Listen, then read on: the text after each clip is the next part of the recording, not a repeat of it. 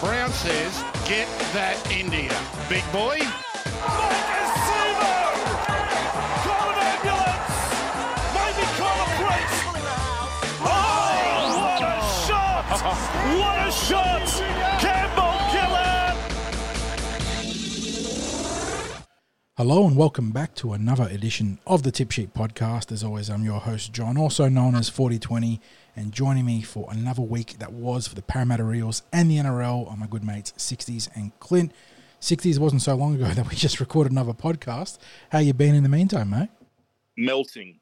It is Melting pretty is warm. a word. It's getting worse tomorrow too. It is very warm out here in the Golden West, but yes, it suddenly seems like a very short number of hours ago that we were up at Kellyville recording our podcast with Mark O'Neill.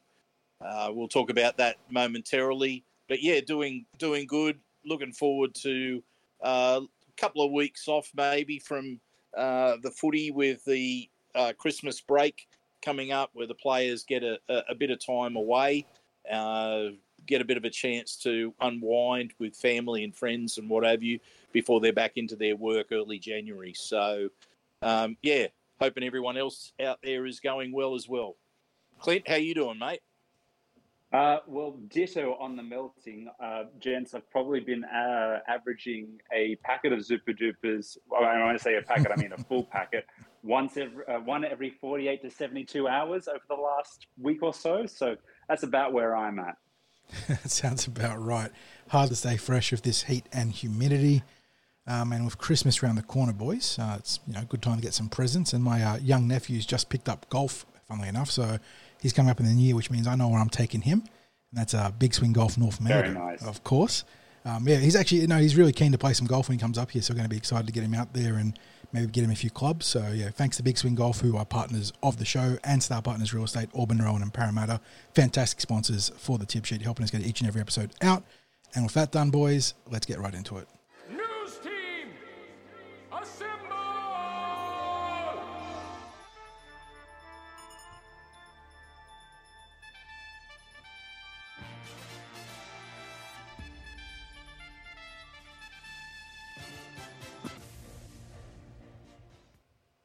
Well, fellas, let's start off having a bit of a chat about our conversation with Mark O'Neill yesterday. If you haven't had a listen to the podcast as yet, please do so.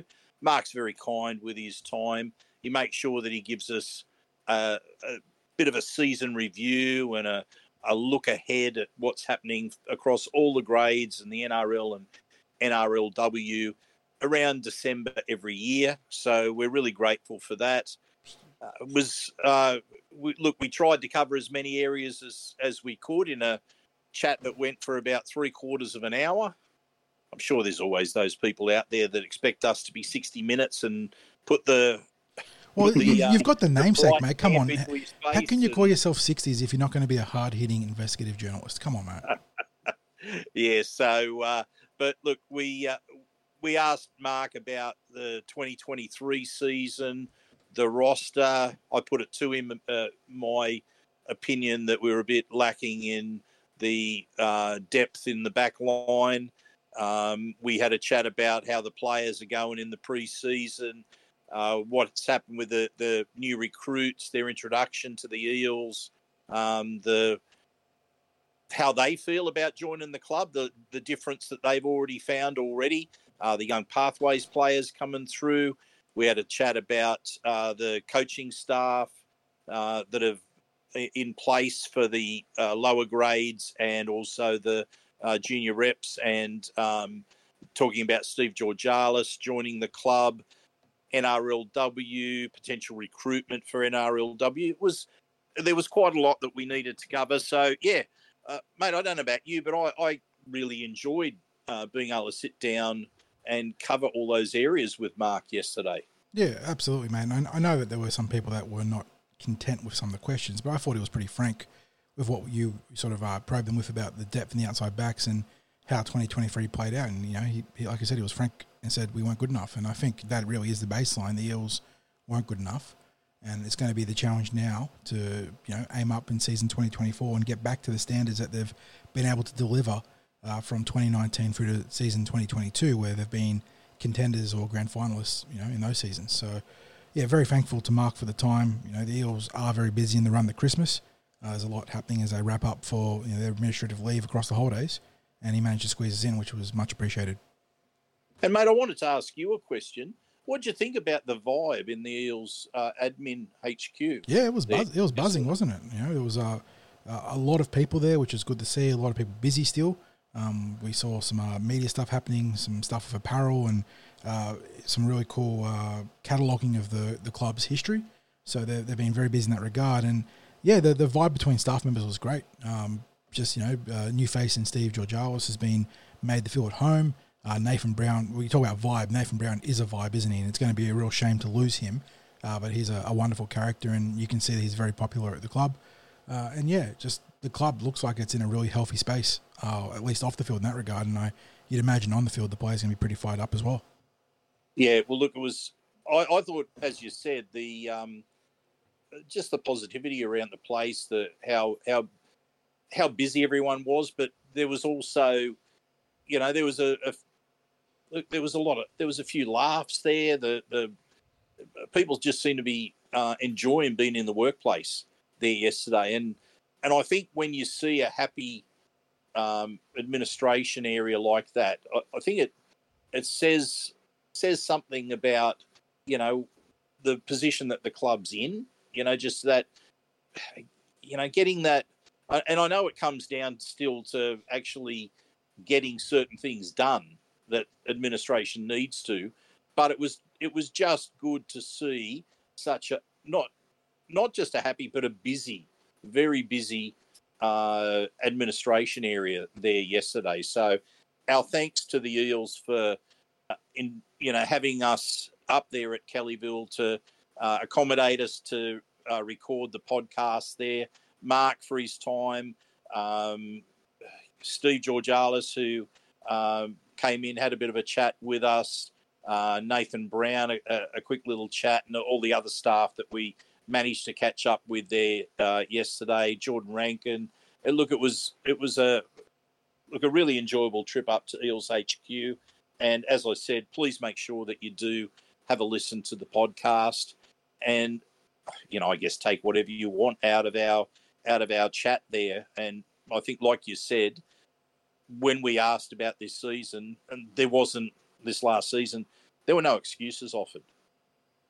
Nothing about trying to throw in the draw or things like that. It was just, look, the bottom line is we weren't good enough, and we have to be better. So I don't think you could ask for more. Indeed. Okay, fellas, pretty big news on the partnerships front with the Eels. First of all, partnering with Parramatta Council, John. Yeah, I wouldn't say it's a landmark deal, given that we have the Northern Territory Agreement, which I suppose is very similar, but it's right in that vein, isn't it, with a pretty comprehensive deal to go alongside the Parramatta City Council, and sort of build up that Parramatta brand for both the football club and the actual district. Yeah, absolutely. And I mean, there's quite a lot of councils that are in the Eels catchment area. And of course, two of the really big ones are Parramatta Council and the Hills Council. Now, the Hills are involved heavily with the Eels, with the HQ being up in the Hills Shire district. And then, of course, the Eels themselves, when it comes to playing, they're called the Parramatta Eels. They play at Parramatta. They play at Combank Stadium in Parramatta. They're synonymous with the city of Parramatta. So we've got a partnership that plays into that. What's your thoughts on it, Clint? Look, it's a very natural fit, and the fact of the matter is, Parramatta as the epicenter of Western Sydney is really booming. If you haven't walked around the city centre of Parramatta at the moment, there's almost a high rise going up there every month. There's plenty of cranes in the ground. We touched on the light rail in previous weeks, which is due to open in May 2024. We got confirmation during the course of the last week that, as we all expected, Metro West was going ahead because construction hadn't stopped. There's a real buzz around the Parramatta City Centre, and obviously the council wants to leverage one of its best assets and its primary sporting team in the Eels, I think it's a good opportunity for a mutually beneficial relationship there. It's a very natural fit, and obviously with Parramatta City growing and set to boom across the next decade, why would you not leverage your best asset and your best sporting team in the Eels? It is a deal that will draw some degree of controversy.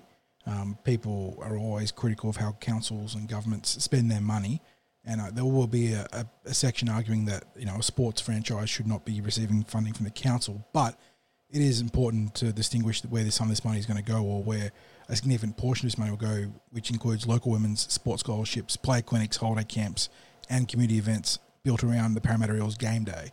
So it is stuff that will go into the community. It's not just lining the Parramatta Eels' pockets here. No, and I think that's important. And as you say, in a sense, there's a similarity with partnering with the Northern Territory government, which is really just the major part of that is playing an NRL match there each year and then having community events around that one match. Well, the Parramatta City Council has an Eels team that is playing every other home match in the city of Parramatta, and having scholarships based around the partnership, having things like match day activations. It should be something that's beneficial to both partners there. There's also just been announced the partnership with the TAB. Now, that in itself usually gets a little bit of a reaction for people that aren't fond of sports teams, or even, actual leagues being associated with gambling. But I think, fellas, it's fair to say that you're not ever going to separate professional sport from gambling options. The gambling money is becoming intrinsic, not just the rugby league, but in Australia, sports in general. It is a huge part of what makes the codes so profitable.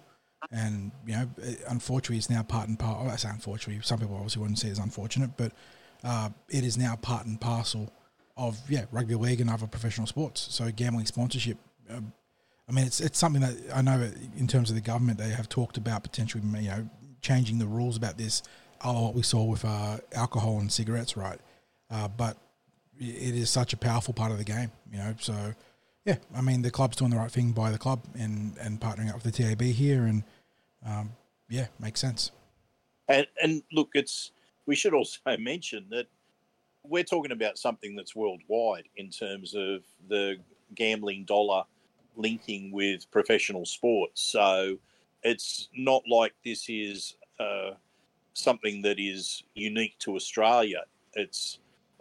What are we talking about with the NRL taking the game to Las Vegas?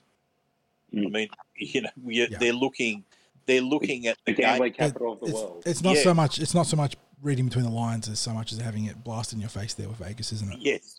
Yeah. Absolutely.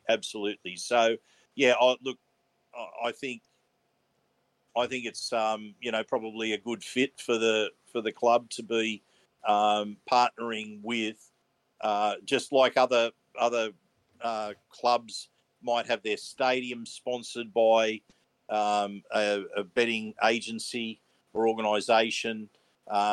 Other clubs having some level of sponsorship with different organisations. So, it's this is now the Parramatta Eels' first venture into partnering with a gambling organisation, and they just happen to have partnered with the biggest one in the TAB.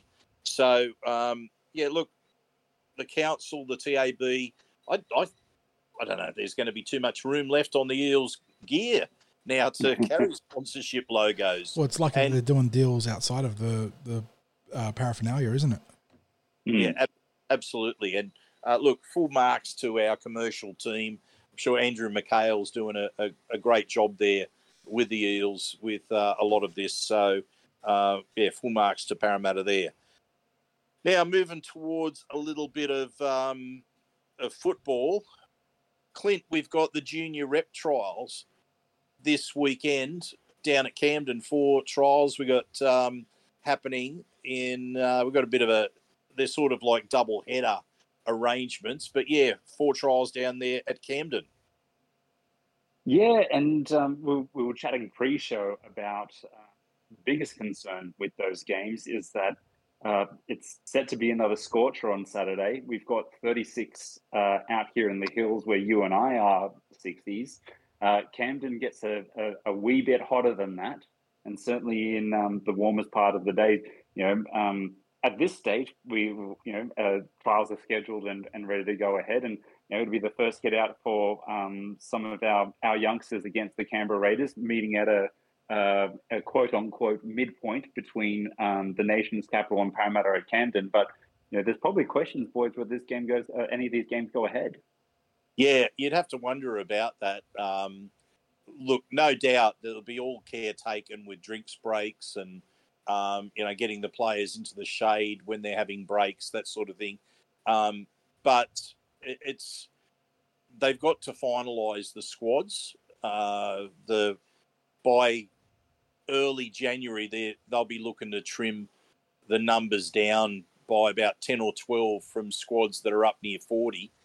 So it's all. I mean, this is their regular trial period, so they normally get one trial in before Christmas, and then another couple of trials in January, and then ready to start the junior rep season in February. And look, that's the nature of the beast, is that the junior rep season primarily takes place in a very warm part of the year.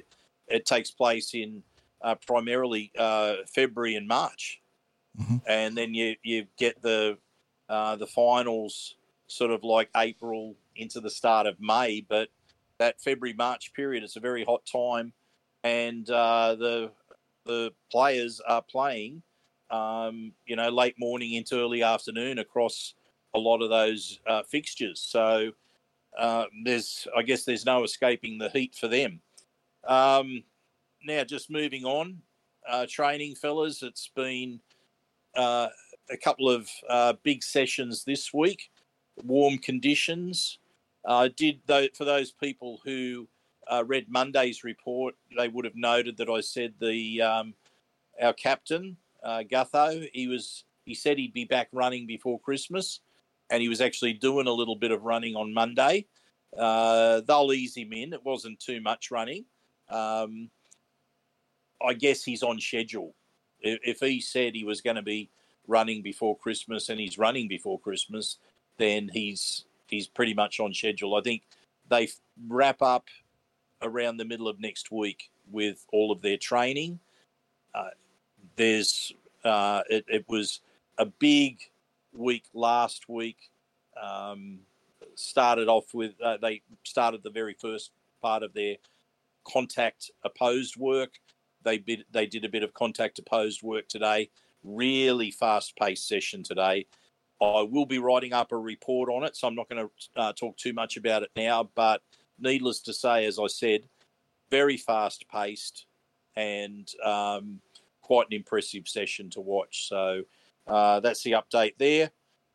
Finally, I guess we maybe should have thrown this in with talking about the sponsorships. But, John, we had the Thunder and the Eels coming together for a membership deal. Yeah, it's a sort of partnership of a lot of common sense, I'd say. They're non-competing codes. It's not like it's AFL and Rugby League or Rugby Union Rugby League partnering up here. Cricket and Rugby League sort of work really nicely. One's a summer sport, one's a winter sport, and being two of the high-profile Sydney franchises or Western Sydney franchises, yeah, it's good to see the club sort of exploring different avenues to connect to a wider fan base. So well done on both sides there. Hopefully it works out well for both the Thunder and the Eels. But yeah, we saw Quinton Gufferson and Jason Sanger partner up for the promo there, and it was really good to see. Yeah, and just before we move into our intermission break, there's been a little bit, a few questions asked to me about the Eels open training session, why isn't there one at Kellyville this year before Christmas that they normally try to get in one where the kids are on holidays and they get an open training session. If you've seen the Kellyville, it is a construction site at the moment. It just would not be a venue that could deal with having, potentially a couple of thousand fans having there. Spectators on the field with the actual players themselves pretty much at the moment. Yeah, that's it. So, it's just not conducive to having a viewing area of training, let alone the parking situation, because with the construction going on, pretty much half of the car parks disappeared with the fencing that's there for the construction. So, it's unfortunate, but I know there's going to be some events planned in the new year, like to kick off the season. So stand by for details on those when the club releases them. Okay, John, what have you got for us this week as we head into our...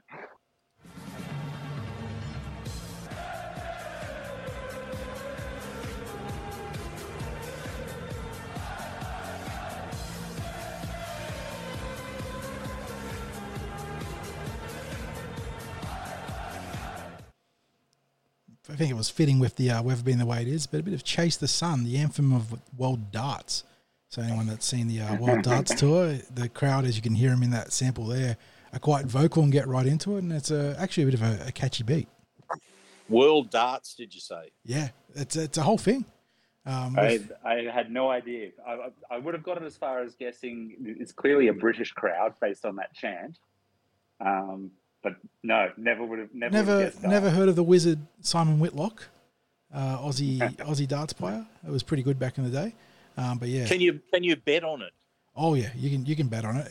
Have you never heard the commentator going 180 when they hit the 3 triple 20s?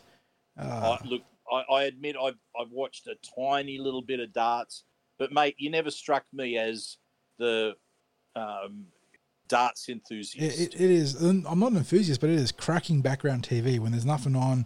There's an absolute drought in terms of the pay TV coverage. You just throw on the channel that the darts are on, and you'll get completely over the top. They're throwing darts, but it's like completely over the top. What channel is the darts on? I think it's around 506. It's like ESPN Ocho. Yeah, well, you'd figure it'd be Ocho type stuff, but I think it's like 506. No, that might be racing. I'd have to have a look at the channel guide, but it's because 509 is ESPN, 506 I think is racing, so maybe it's like 505 or something like that. I don't know when it's on consistently, but I've seen enough of it in the background to appreciate it, and the Chase the Sun is a very catchy beat.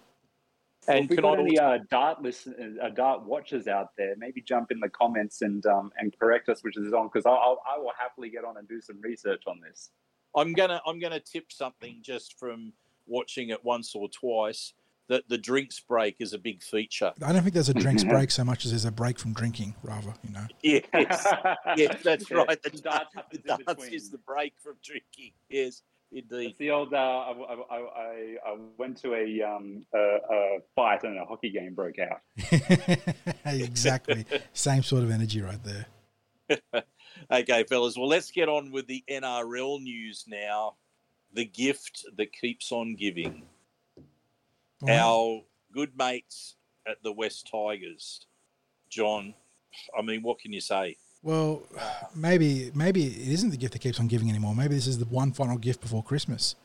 The ultimate Christmas present to the rest of the code, because they've finally moved them on. Well done to I think it was 1,000 fan petition that sparked the sort of audit of the board that led to them standing down in the totality of the board, sorry. So this is a new era. Lee Hadjipantelis, Justin Pascoe, the entire board, right? They're all gone. Well, Pascoe being the CEO, sorry.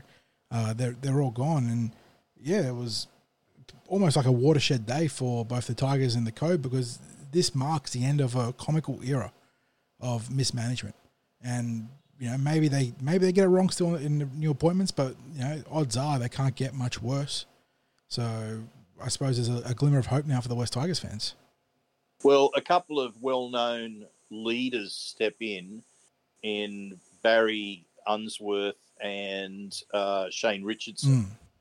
So, I mean, you're talking about blokes that have got massive reputations in not just in rugby league, but in the business world and the political world as well.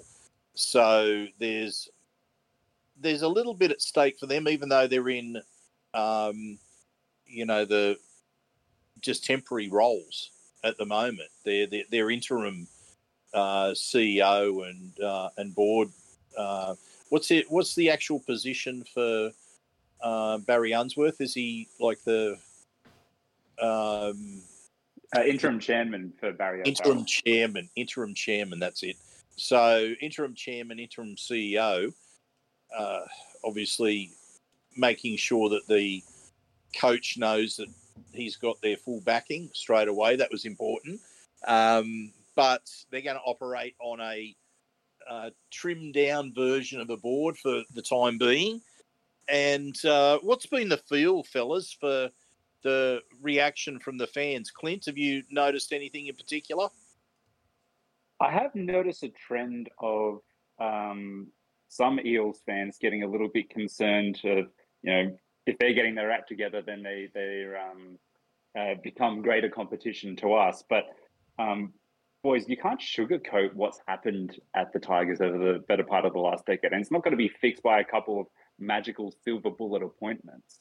You think of everything we went through with our challenges, and we actually had to have a state-appointed administrator, and we had to go through a review and all those reforms through that had to be voted in. If the Constitution isn't going to allow for them to have better quality people continue to come into those roles in the long term, they're just going to eventually end back up the same spot. So, I'm not too, admittedly, I'm not across the Tigers Constitution, but, in a merged entity like the West Tigers, you've got Balmain on one side and the Western Suburbs on the other, who have not seen eye to eye for quite some time. So they're definitely going to need to break some bread in order for this to be something sustainable, as opposed to just a shooting star moment. Yeah, well, I think one of the first things that Max did when he was appointed as the administrator of the Parramatta Leagues Club was, as the Leagues Club were the owners of the Parramatta National Rugby League team, he appointed an independent board that oversaw what was happening there at the Eels. And then, of course, we had the change in Constitution, which allowed for a whole lot of changes as far as the Parramatta Leagues Club were concerned. And as we've just noted, that was important for the long term for the Eels, because of the fact that the Parramatta Leagues Club are the owners of the franchise for the Parramatta Eels. So it is more complicated, as you noted, Clint, with the West Tigers being a joint venture. So where it goes from... Take nothing away from what's happened. There's some good decisions that have happened out there, and there's some strong people coming in. Whether they've got the guts, the guile, or the means, and the ability to influence and leverage their business know-how and stakeholders in and around the club, to be seen.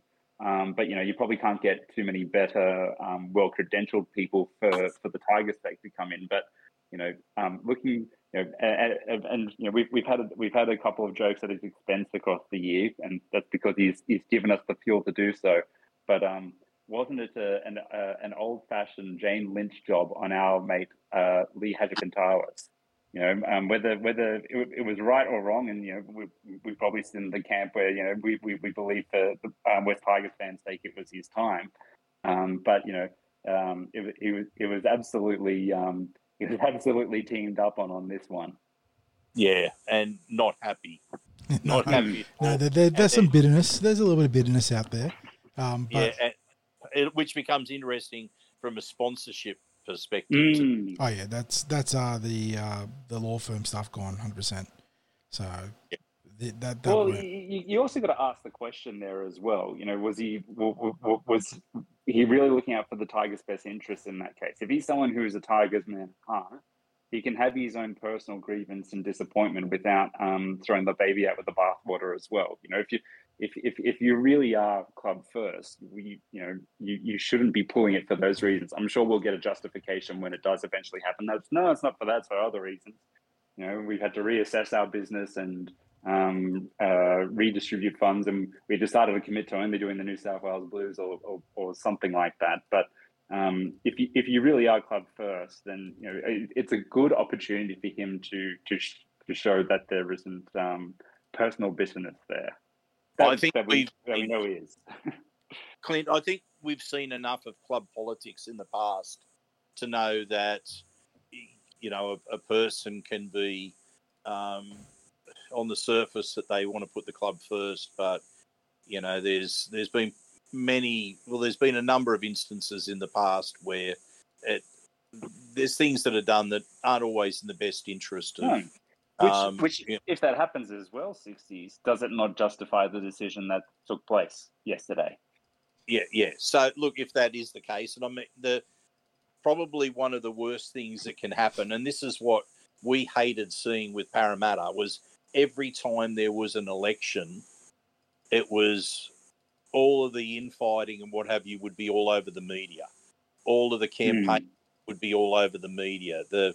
The comments about, other people that were competing, were standing for election. It'd be all in the media. It just wouldn't be nice stuff. So it'll be interesting to see whether there's any sort of reaction from those that have been ousted, or whether the club marches forward without having to look in the rearview mirror in this instance. So anyway, we move on because the Tigers still have some other areas that they're featuring in for the news this week.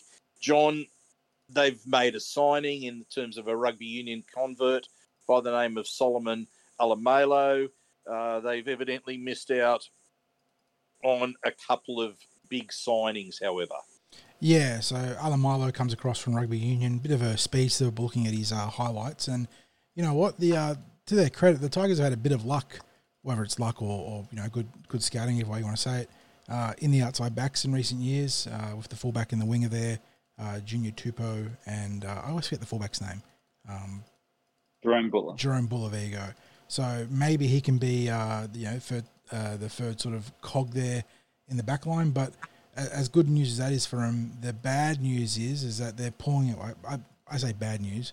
They are pulling their offer for Adam Fanua-Blake, apparently, in the wake of the St. George Illawarra Dragons offering what must be said as a mammoth deal for the prop that we'll talk about shortly, and that leaves them still chasing Jerome Luai. But unfortunately there, it looks like the Bulldogs have now slipped into the box seat if the media reports are to be believed. Okay, well, let's then talk about, I mean, do we really need, we've spoken about this plenty of times in the past, the Dogs seem to be able to secure players with, I mean, it seems like they're referenced with everyone that's on the market, and someone like Jerome Luai is not going to come cheap. I guess we're talking at least $1 million a year with that signing. Somehow they fit them in. They just keep fitting them in. The Tigers were at 1.1, right, with their last offer for Jerome Luai there. So 1.1 per for 4 years. So you'd imagine the Dogs would have to at least be in the ballpark, so they would put him at the 7-figure threshold there. And the last report we had, Quint, was that the Dogs had upped their offer to a 5-year duration. Yeah. So that's a significant investment right there. Yeah, absolutely. In a player who his own coach says hasn't really, although he's a premiership winner, hasn't really shown that he can guide a team around the paddock. So manage a game. Legendary quote right there. That is. I mean, I know it's a bit of you could argue it's sort of he's not what you're after. Gamesmanship when it comes to retention, but jeez, Yeah. He's only a 500K player. Let him be our problem. Yeah, exactly. Now, you mentioned the St. George Dragons. A couple of things to talk about with them. First of all, they've picked up Corey Allen from the Roosters. And you also then said that they're now favoured to get Aden Fanua-Blake. What sort of money are we talking about, mate? I think the numbers I saw bandied about by the Sydney Morning Herald were $5 million over 4 years. I could be mistaken there, but I'm pretty certain that's what I saw yesterday. That is insane money. We're talking about a bloke that's turning 29 next year, so he's in his prime. But and you can certainly make a case that he's a top 3, top 5 prop in the NRL, but that puts him among the very best players, the very best playmakers in the game, in the code. He needs to sign that contract before it disappears. 100%. Yeah, if you're his manager, unless he is the big thing for him is to win a ring to get that premiership. If he wants to talk about securing his financial future, he would be insane not to have inked that paper yesterday. Because the second the season starts, he becomes a depreciating asset. That's right. The risk of injury, any sort of thing like that, bad form, all that sort of stuff can contribute. Most prominently, though, the injury. So yes, he would be silly not to have that. If that is his prerogative for prioritizing financial gain the most, then yes. And yeah, just with his resume, this is once in a career money, and it's the sort of money. When I say once in a career, well, you could probably say there's more than half or 3/4 of the NRL would like to have a once in a career moment like that. As you said, he's right up there with the contract earners, the highest contract earners of the playmakers. How often do you see a prop getting that sort of money? That's more than Mitch Moses money, isn't it? Yes. Yeah. I mean, it's crazy. Are props worth that much? Clearly to the Dragons. I mean, we have seen a trend of dynamic middle forwards getting to that 7-figure bracket. Jason Taumalolo and I believe Payne Haas, if he has or if not when he negotiates his next contract, will be right in that same bracket. But I don't know if it's anywhere near a successful formula. Do you think? Can I just ask? Let me just jump in here and ask, and then get the opinion of the two of you. Do you think the Cowboys have had value for money for that money for Jason Taumalolo? God, no. No. And Taumalolo was better this year, but he'd seen a significant dip in his form across the last couple of years as well. And that was just the reality of a guy that his play style was, it wears the body down. And as dynamic as Taumalolo is, and he is arguably the biggest athletic freak in the NRL, and I know Payne Haas is up there too, but Taumalolo was more dynamic than Payne Haas in terms of his, at least in attack, his lateral explosiveness. That sort of stuff wears you down with the workload that you take in rugby league. You don't get to be an offensive-only player in our code. So, yeah, invest in that sort of money. And the rules have also shifted since he signed that contract away from a style that suited his playing style. Great point. And they're the things you can't really factor in when you're making these negotiations, which is why you need to be somewhat reticent to leveraging those sort of funds towards a middle forward. And look, the Parramatta Eels have invested heavily in their middles. Junior Barlaw, Reagan Campbell-Gillard, Ryan Madison, but nowhere near the extent, even the $200,000-$300,000 or a bit more, honestly, that you're talking about on a per contract basis there, that adds up very quickly. And that is the difference between Aden Fanua-Blake and Reagan Campbell-Gillard or Junior Barlaw. So, yeah, fantastic player. I cannot fathom as a manager of football operations offering that kind of contract. And that's, again, the predicament of a struggling club. Yeah, exactly right. It's a desperate play. Damned if you do, damned if you don't. And unfortunately, a lot of the time, fan bases and administrative bodies don't have the patience to facilitate, and I know it's a meme, but the 5-year plan, the 5-year rebuild that oftentimes you need in order to correctly rebuild a club through juniors and astute recruitment rather than making splashy signings and desperately trying to claw your way back into the top 8. Yeah. So, Clint, what do you think Aden Fanua-Blake is realistically worth if you're a CEO or a head of football, whoever's doing the negotiations, what sort of money do you think is? Well, it ultimately depends market who I'm the CEO / football manager of and what our needs are, because that'll influence the value that I make. But let's say for this hypothetical, all players are off contract, and I can pick anyone into my top 30 from the 600 plus odd NRL players that there are available currently. And my first prop that I'm going to pick is Adam Fanua-Blake, who I would have picked after I've secured my spine. If I'm going for, I'm securing 3 members of my spine before I go for a prop forward. I would probably at most offer someone like him $800,000 a year. To be honest, I lean more towards the 750 for him. Great player, had a great season. But he's not someone that's dominated consistently for 3-4 years. Then I start talking about 850, 900, maybe even $1 million for a prop. When you've got someone who's dominated consistently for a number of seasons, that's when I start entertaining that. But in this hypothetical, I'm also not in the predicament of the Dragons, where I need to get my man and have at least a moral victory off the field to keep our fans interested and to try and bring some energy into the club. So you're always going to have to pay a tax for that, as John was alluding to in his response. So difficult question to answer, but all things equal, I think he's probably worth about 750 out there. John, what would he be on if you were in charge of a club's recruitment?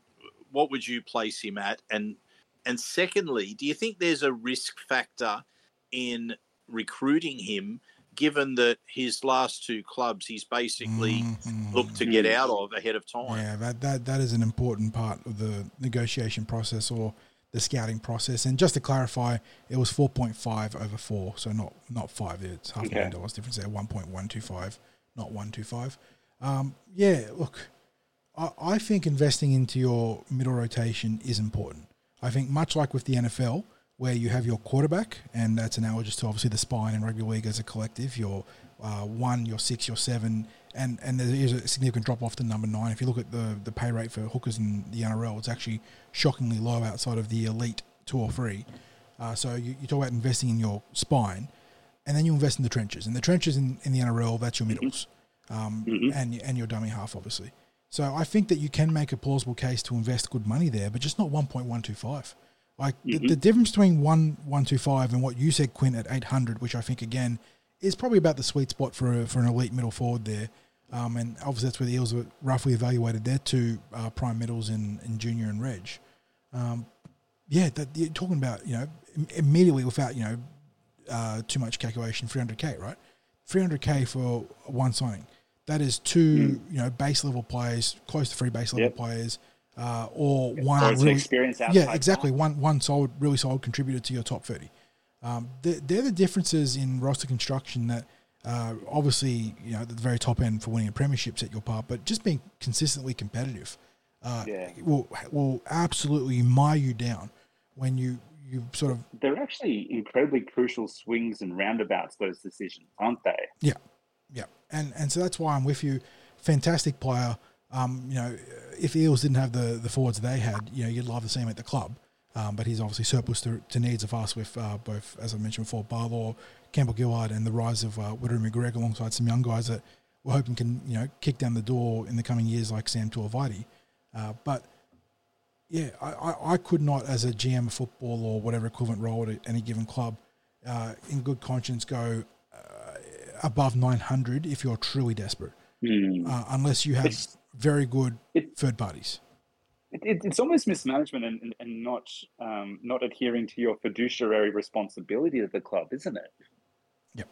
Yeah. It just when you talk about every signing, you sort of evaluate on how much does it move the needle for you to be competitive for a premiership, for making the top 8 on those different scales. And I think Fanua-Blake raises the floor for the Dragons, and that is important. But I don't think he moves the needle at the high end for them when it comes to being a contender. So Yeah, yeah. I think I tend to agree there. Now, just wrapping up the player market, Ezra Mam is now tipped to stay in Brisbane. I'll just add my 2 bobs worth. I think for him personally and how early it is in his career, that may well be a very good decision. Yeah, great. That is a win-win on both sides there. He's getting projected to be $3 million over 4 years, so $750K per season. That's, obviously incredible money for a young man. And he's got representative upside. Absolutely, we saw him. He was the Clive Churchill medalist until the last 20 minutes of that grand final. He had an absolutely outstanding, or at least an attacking, absolutely outstanding game in that grand final. He is very dynamic, a very strong ball-running halfback that doesn't mind being niggly and getting up in the grill on defense. He sort of found a niche defensively to be a bit of a, not necessarily instigator, but unsettler. So he's an agitator. Yeah, exactly. And he's been great for the Broncos. Some incredible flick passes last year. So prodigious talent, staying in a team that looks to be on the rise. I know the Broncos have lost a couple of key players this year. Tom Flegler, Herbie Farnworth, Kurt Capewell going to the Warriors. But they're still going to be a very good team, and he's going to be at the heart of it. So good move on both sides there. Yep. Okay, and finally, a couple of court cases involving rugby league identities have been wrapped up this week, John. Yeah, well, we start with the Hammer Boys, the Amone family, who have been... We spoke about them last week very briefly, 60s, but we finally got some clarity on the decision there. Junior Amone, the young halfback, or 5'8" for the Dragons, he escaped a prison sentence, but his father wasn't so lucky. He'll spend 2 years in prison, or with at least a minimum 12 months to be served, while Junior himself got a 2-year good behaviour bond, or the equivalent, with 300 hours of community service. So he needs to be on his best behaviour for the next couple of years there. And on the other side, off the playing field, we go to Paul Kent, who has been in the media obviously he's a media figure, but was in the press for the wrong reasons for quite some time in regards to a domestic violence allegation. He's actually been found not guilty. So now it's going to be very interesting to see what plays out from here, because I don't know if there was any slander or libel in some of the sort of rival press companies' coverage, but I know the Sydney Morning Herald sailed very close to the wind on a couple of their articles, whether he ends up pursuing anything there and whether he can reclaim his spot on Fox Sports and NRL 360 in particular. So I don't know. He's been found not guilty. Is he now going to be a victim of the allegation despite being found not guilty, or does he get his job back? Be very interesting to see whether he steps back into the media in some capacity there. And I believe the judge instructed his barrister that he didn't even need to hear his closing statements. Which I suppose tells you the strength, on one side, the relative strength, on the other side, the relative non-strength for the cases. So there is a lot more to happen here. This is definitely a watch this space sort of deal. And I know, look, Paul Kent is a very polarizing. I wouldn't even say polarizing. He's not a very popular individual. He's always had very brash and brazen opinions on 360, coupled with the stuff that happened on Triple M, where he ended up, I suppose, bullying a colleague off the air, or supposedly allegedly bullying a colleague off the air. But he's been found not guilty of a pretty serious allegation that has completely derailed his career, and whether you like him or not, that's a pretty shitty thing. So be very interesting to see what happens from here. Yeah, absolutely. Well, boys, I think that just about wraps things up. How have we come in time-wise? We are, it's 49 minutes. So this is a very brisk podcast. Wow. This won't be good for any of those Spotify stats of how many minutes people listen to. You can't pump up those minutes, exactly. Exactly. Just have to put them on loop. You mentioned at the start of the show that you're probably going to be taking your young nephew, is it, John? Yeah, young nephew's coming up in the new year. My sister's at the in-laws for Christmas, so up in the new year, and we'll be playing some golf, so I have to take him out to Big Swing Golf North Mead and maybe pick up a Chrissy present for him. Yes, well, Big Swing Golf, it's located right next to Drummond Golf there at North Mead. They're part of the group, and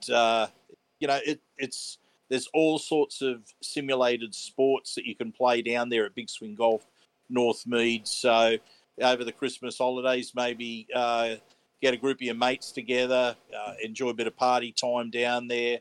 And, great venue. They're great sponsors of the Cumberland Throw. And both Big Swing Golf Northmead and Star Partners Real Estate Auburn, Narellan and Parramatta. As we say every week, we wouldn't be able to get the podcast done. We wouldn't be able to do a lot of the things that we do on the Cumberland Throw without our great partners, our great sponsors. So if you get the opportunity, do support the people that support the Cumberland Throw. And fellas, thank you for another fine podcast. Thank you to all of our listeners out there. We know there's lots of you there. We appreciate the feedback that you send through, whether it be the messages that you send through or the occasional replies that we have to our podcast posts. We really do appreciate it. And we're out here doing these podcasts to try and get this, the latest on the Eels and the NRL out to you. So, again, thank you. And as I always say, everyone, go you mighty Eels.